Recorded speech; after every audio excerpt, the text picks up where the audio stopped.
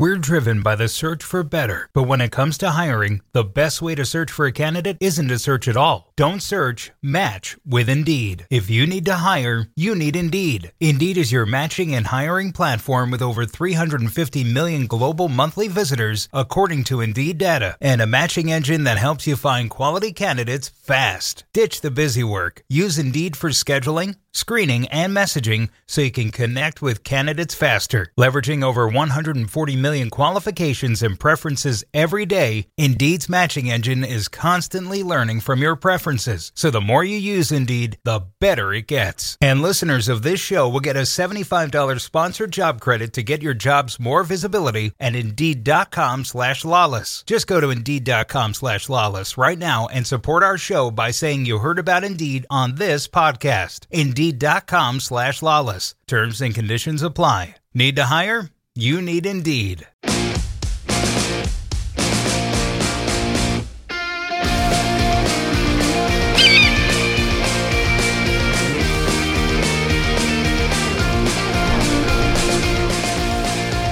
Hello, Sunshine. I'm Alexi Lawless, and welcome to the State of the Union podcast, where we look at the beautiful game on and off the field through the lens of red, white, and blue-colored glasses. Joining me, as always, my friend, my colleague, my guiding light, David Mosse, a soccer savant, and a Fox soccer researcher, and writer extraordinaire. Mosse, how you doing on this Friday, July 21st in the year 2023, at least where we are here in Sydney? I am doing well. You know, cleaned up Mosse lasts for about the first two pods during these World Cups, and then you start to see the unshaven look, and the fatigue starts to set in. I mean, listen, we just took the studio over from Jimmy Conrad and Company, and they're all dressed up and they're looking good, and we come on, and I did one game today, and then I went home, and I tried so hard to stay up, but there was a point where I did nod out, so I'm still getting over the jet lag here. Listen, what we'd like to do with these daily shows after the games is give you just a very brief, we're not going to go crazy into the weeds, type of synopsis of what happened on and off the field, some of the stories that are going on, and of course, a peek into this world that is broadcasting a World Cup from a Fox perspective, whether it's in front of the camera or behind the camera, and in front of the camera, I guess it would be when it comes to David Mosse. Are you sleeping? Still not sleeping that great. Really? Yeah. Yeah, I know. It's a bitch, man. It is difficult. It is very, very difficult.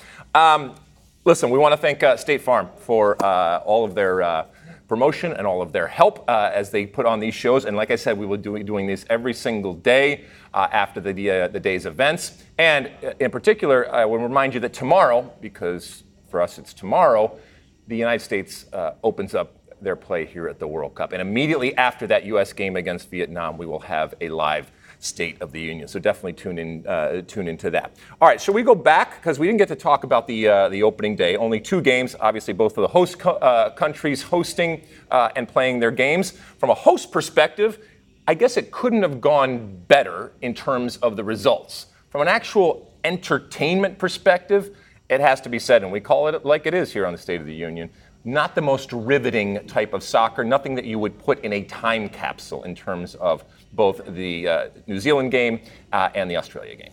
Yeah, any World Cup we cover, we always root for the host nations to do well, to galvanize the country, because that can really lift the whole tournament. And so we'll see if we get that here. For New Zealand, it was pretty historic, a 1-0 win over Norway. Hannah Wilkinson with the only goal. She is a former Tennessee Volunteer, so producer Sean was very excited about that. It is New Zealand's first ever Women's World Cup win. This is their 6th appearance. It was their 16th match at this stage, and they finally get a W, so it's a great start for them. Great start for them. As you mentioned, a historic type of start given their futility in winning at World Cups. And you saw on the faces of the players after the game how important it was to them. I will say, because you mentioned Wilkinson and this association with the U.S., and another peek behind the curtain. Obviously, we are broadcasting to the United States, and we are the broadcasters of a World Cup that the United States is defending. And so, yes, things are going to be U.S.-centric. Are we going to give plenty of love and time to all the other teams and all the other stories that are there? Absolutely. But guess what? if you are watching our broadcast when it comes to Fox in the United States, it is going to be U.S.-centric. And we are going to make associations where they are with U.S. Players that have played in the U.S., players that have connections to the U.S., and we would not be doing our job because it is a connection. It is something to entice. It is something to interest people out there. It is TV 101. And I'm not saying people are complaining because I think everybody understands that, but leaning into a background playing for the University of Tennessee or something like that, that is a no-brainer. And the fact that she paid it off, by the way, after Carly Lloyd had her as her player to watch, not necessarily going out on a limb, was very, very nice. And by the way, New Zealand might not have great World Cup pedigree, but Hannah Wilkinson has scored in 3 different World Cups now, so she Never been done men's or women's from a New Zealand perspective. The flip side of that result was Norway, which used to be one of the great powers in the women's game. They won the World Cup in 1995. They've struggled lately. In the last Euros, they lost a game 8-0 to England. I thought this tournament might be a chance for them to reestablish themselves, but terrible start for Ada Hegerberg and company. They looked rudderless. And should we be surprised, Mossy? Because they're coming off of a not good period, and a period where everyone said, "Oh, this is bad in terms of the Euros. This is bad in terms of where they are going." And I think everybody thought that they'll get it together for the World Cup. Now, it's still early days, just one game, but this team did not look like they had any understanding of how they wanted to play. There was no ruthlessness when it came collectively or to the individual players. Ada Hegerberg, who obviously is a very, very big story, finally back at the World Cup after skipping the last World Cup in protest, she was non-existent. Not necessarily her fault, but keep in mind that she was at the height of her powers when she was last seen at the World Cup, and now we look at her, and, well, not at the height of her powers, but she was still young, but we missed that World Cup, and we thought, all right, finally returning. So they're going to have to get their you-know-what together going forward, because this throws this whole group, for those that predicted different things, into disarray. All right, let's switch it to Australia, the other hosts of this World Cup. They find a way to get the win in front of a crowd, 80,000 people, which was wonderful to see in terms of the support and the environment that was created playing against Ireland. Although I will say, there were a lot of Irish fans, and they were loud. Absolutely. The Irish brought it. Right next to my hotel, there's an Irish pub, and it's been packed. So they're excited for this tournament, which is great to see. It's Republic of Ireland's first appearance. They're one of the 8 debutantes. And yeah, this match was played at the Stadium of Australia here in Sydney, which is the site of the final. So it's where all 32 teams want to end up on August 20th. What do you think of Australia, ultimately? I mean, because this was a team that a lot of people said going into this tournament, not just hosting it, but they are a quality team. There is nothing that I saw that says that they have any chance of winning this World Cup. I agree, not overly impressive. They did manage to do something that other teams have struggled with at this tournament, which is to convert a penalty. Steph Catley putting it away. She wore the captain's armband because Sam Kerr was missing. Unfortunately, injuries have become such a big part of this tournament in the lead up to it, and now early on with Sam Kerr picking up an injury that's going to knock her out, it sounds like, for the first 2 games. The Sam Kerr news was kind of dramatic in the way that it dropped. Nobody knew that she was not going to play, let alone that evidently we find out now that she's going to miss the first 2 games of the World Cup at the minimum. And this was held back by the Australian team. And Tony Gustafsson, after the game, admitted that they knew that she was not going to play. And, he hemmed and hawed here and there, but ultimately he came out and said it was strategic in not giving away that information. And I understand it from a competitive standpoint. I understand holding that back because you don't want Ireland to be able to game plan for Australia that doesn't have Sam Kerr, because everything does flow through Sam Kerr. But it also means that next time Coach Tony says something, you're going to go, well, why should I believe you? And it was an interesting decision to do it in the moment, and for Sam Kerr to be out there in front of the press and talking about playing, even though they knew that this was not going to happen ultimately on the field because of the calf injury that he has suffered. We were talking earlier today on the set about injuries and calf injuries. And there's only so much that you can do. If it's, and knock on wood that it's nothing worse, but if it's a muscle injury, it just takes time. And you can do all of the stim, you can do all of the icing, you can do all of the stretching that you want, but it's going to take some time. I think there will come a point in this tournament where Sam Kerr just is just wants to get on the field. And you could see that she was destroyed by the fact that she wasn't able to participate in this moment. But the interesting thing is that in previous World Cups, in the last World Cups, one of the knocks on Sam Kerr was that she didn't let the game come to her. And she was so jacked up about being in a World Cup that she almost was forcing everything. And you can see she's an intense player, and she plays with passion, and that's a wonderful thing. But in this moment, she's going to have to rely on the rest of her teammates to get her to a point to be able to play. And I know it must be incredibly frustrating for her not to be on the field, but they got it done in the first game. They got the 3 points. It doesn't matter how beautiful or ugly it ultimately was. All that matters is ultimately the result. So we move on to the day 2. Let's do it. All right, we are sitting in day 2. 3 games in day 2. We started it off on Big Fox with Nigeria and Canada. We're kind of like Bob and Doug McKenzie, by the way. You know who they are? You know? Yeah. Jeez, my goodness. All right. Well, you can look it up online after it. In terms of the way that we look here, up there in the Great White North, it's a classic comedy bit from many, many years ago. All right. So Canada, defending gold medal winners from the Olympics, always rans, always there, never really able to get over the hump, boasting incredible talent, including arguably, and this is a debate that we got into on set, not arguably a great, but is she the GOAT when it comes to Christine Sinclair? And this is the first time that we are seeing them in the tournament. What did you make of Canada? Ultimately ended 0-0. Sinclair took a penalty, missed a penalty, and in doing so, obviously, had the chance to put her team up. I thought that Canada on the day was better. I thought that this was a chippy affair, as they say. I thought that there was a point where Quinn could have gotten thrown out of the game. The point she came in with cleats up, and then Alozie, even right after it, I think also escaped. And I think this referee kind of let everybody play. And that's at times a good thing, but I think at times it got a little bit out of hand. But it's the first game, and you don't want to do anything. You don't want to kick anybody out. Although ultimately, when the game ended, there was still an ejection. Thoughts on the game? I mentioned the penalty kick woes at this World Cup. Even the all-time leading scorer in international history wasn't immune to it, Christine Sinclair. And, we had a shot at history because had she converted, she would have been the first player to score in 6 different World Cups, man or woman. But alas, she was denied. I think she's going to get a goal at some point. Although she is playing a different role now, more withdrawn on this Canadian team, so all the service isn't really funneled towards her. But yeah, I agree with you. Not overly impressive from Canada, but not that concerning either because Nigeria is a difficult team to play against. So I think Canada will be fine. I still see them advancing from this group.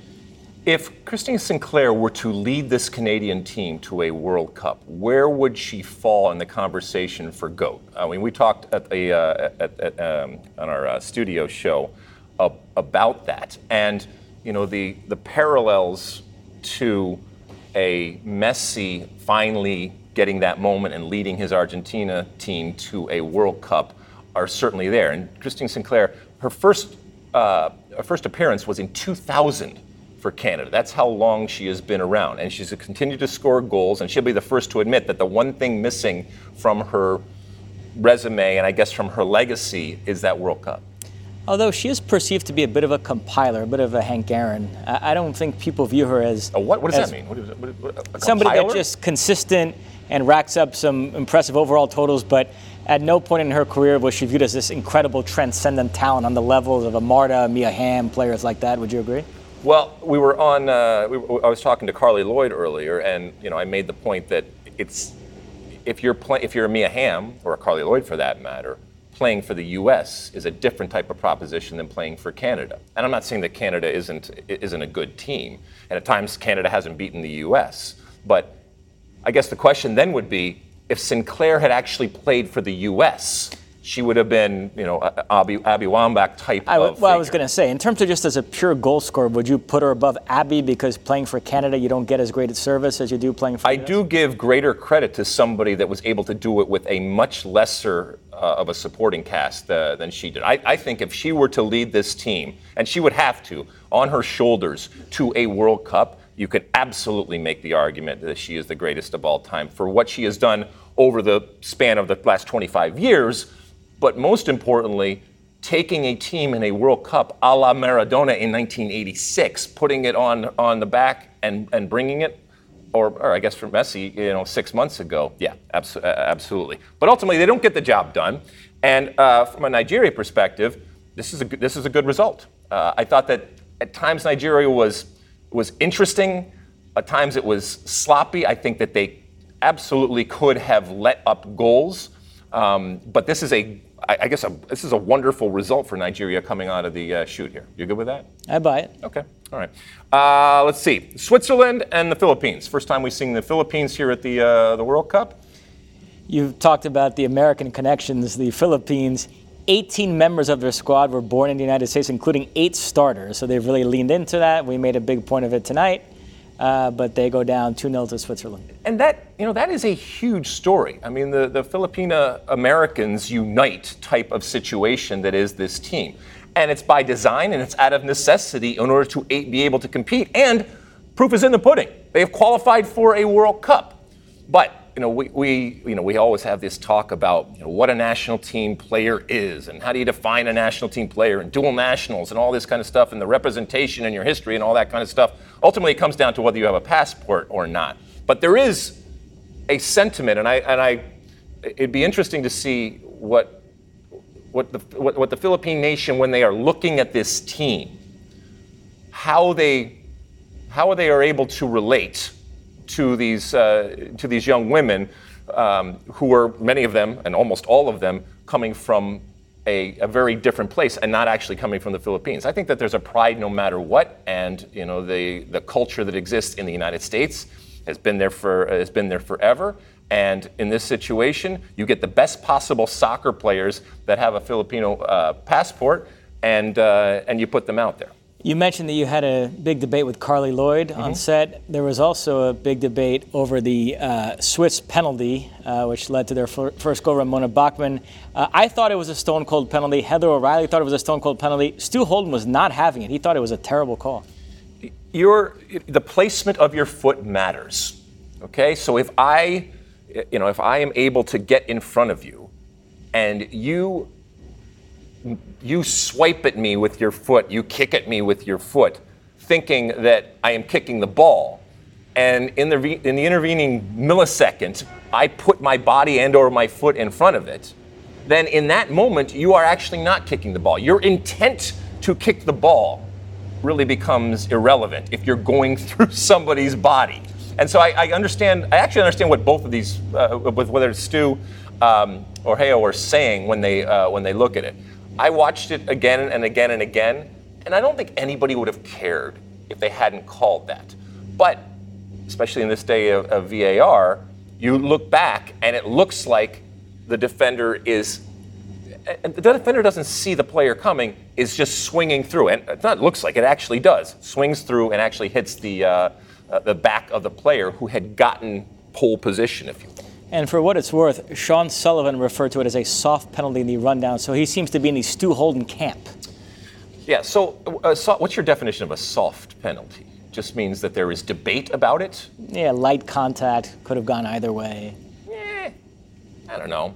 I did we saw a bunch of penalties today, and we saw a bunch of VAR today, and I can't believe it's taken us this long to actually have the referees announce what is going on. I think it adds an element, obviously, of information that is missing.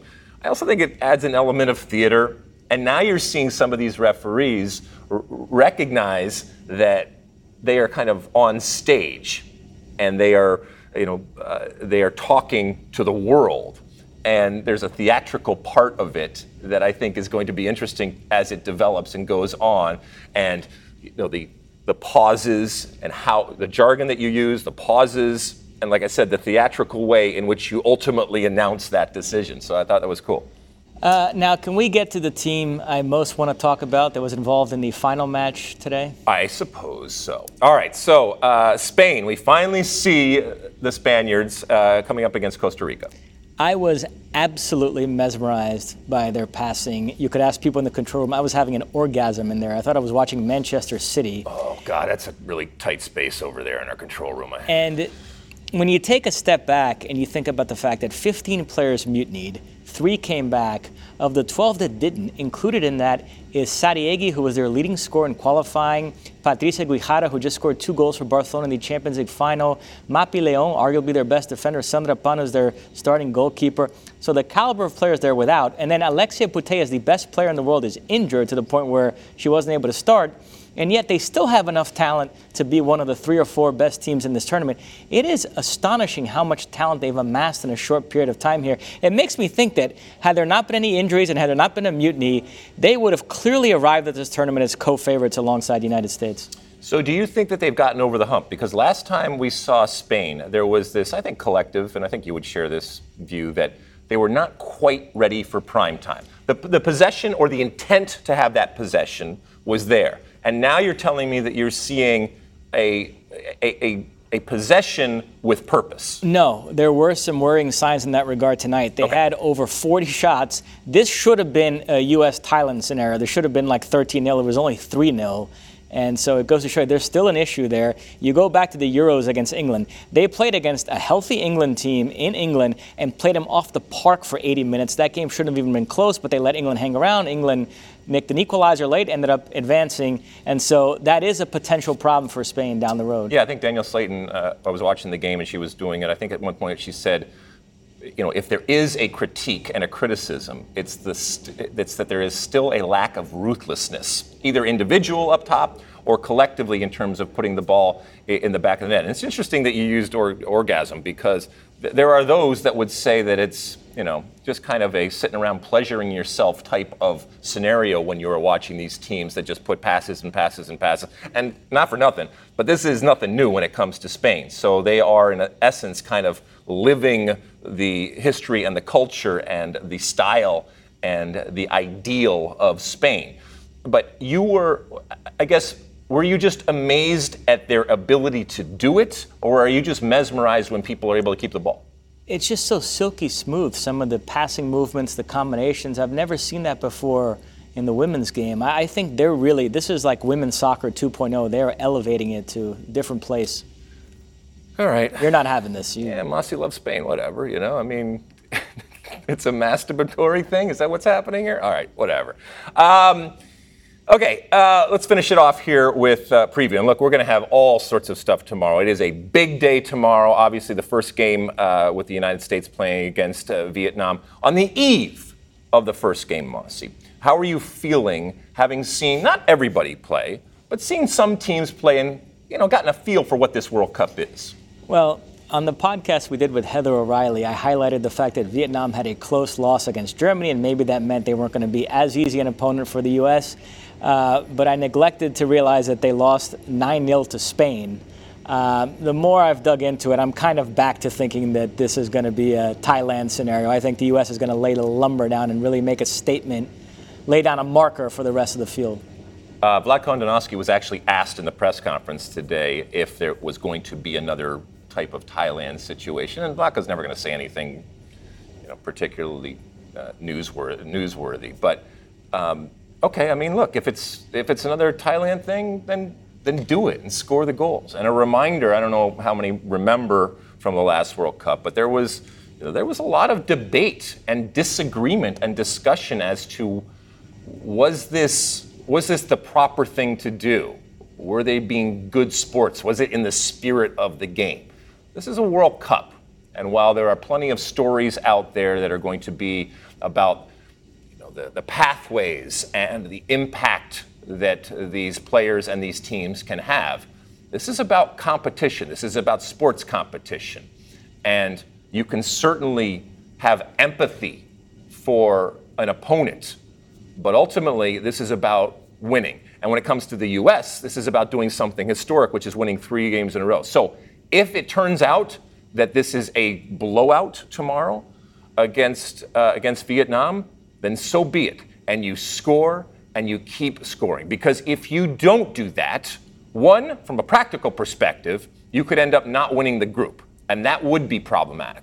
2, from an actual sports perspective, I believe that the most disrespectful thing that you can do is take your foot off the gas And if you're going to kick my ass, then kick my ass and don't stop until the final whistle. I believe that the U.S. team has that type of mentality, and that is the right mentality to have going into this game. I don't know if it's going to be another Thailand, but Vietnam certainly has their their work cut out for them. We will be bringing you all the action. Like I said, it's going to be a fun day tomorrow. Are you all set for tomorrow, Masi? Are you ready? Are you prepared? Are you ahead of the game when it comes to all of your work and all of your different things you have to do? I am ready. We have a 2-hour pregame. Yes, it is we written, do. and all the graphics are good to go, so I'm looking forward to it. We will be getting you set, not just for the actual game, but for what is to come throughout this tournament. And obviously the first time that we are seeing this team as they go, like I said, for a historic 3 World Cups in a row. Never been done, men's or women's. We will be with you every single day after all the games. Although tomorrow after the U.S. game, we will have our State Farm podcast immediately after the U.S. game. So definitely do that. Obviously, after the post game that we will have with the game, and then I'll run over here to the set, and we will give you the State of the Union that you want and that you deserve. Anything to the folks before we go, Masi? That's it. All right, listen. We will talk to you again tomorrow. Big day tomorrow. Think good things for the United States on and off the field. We will see you then. And until then, and as always, my friends, size the day.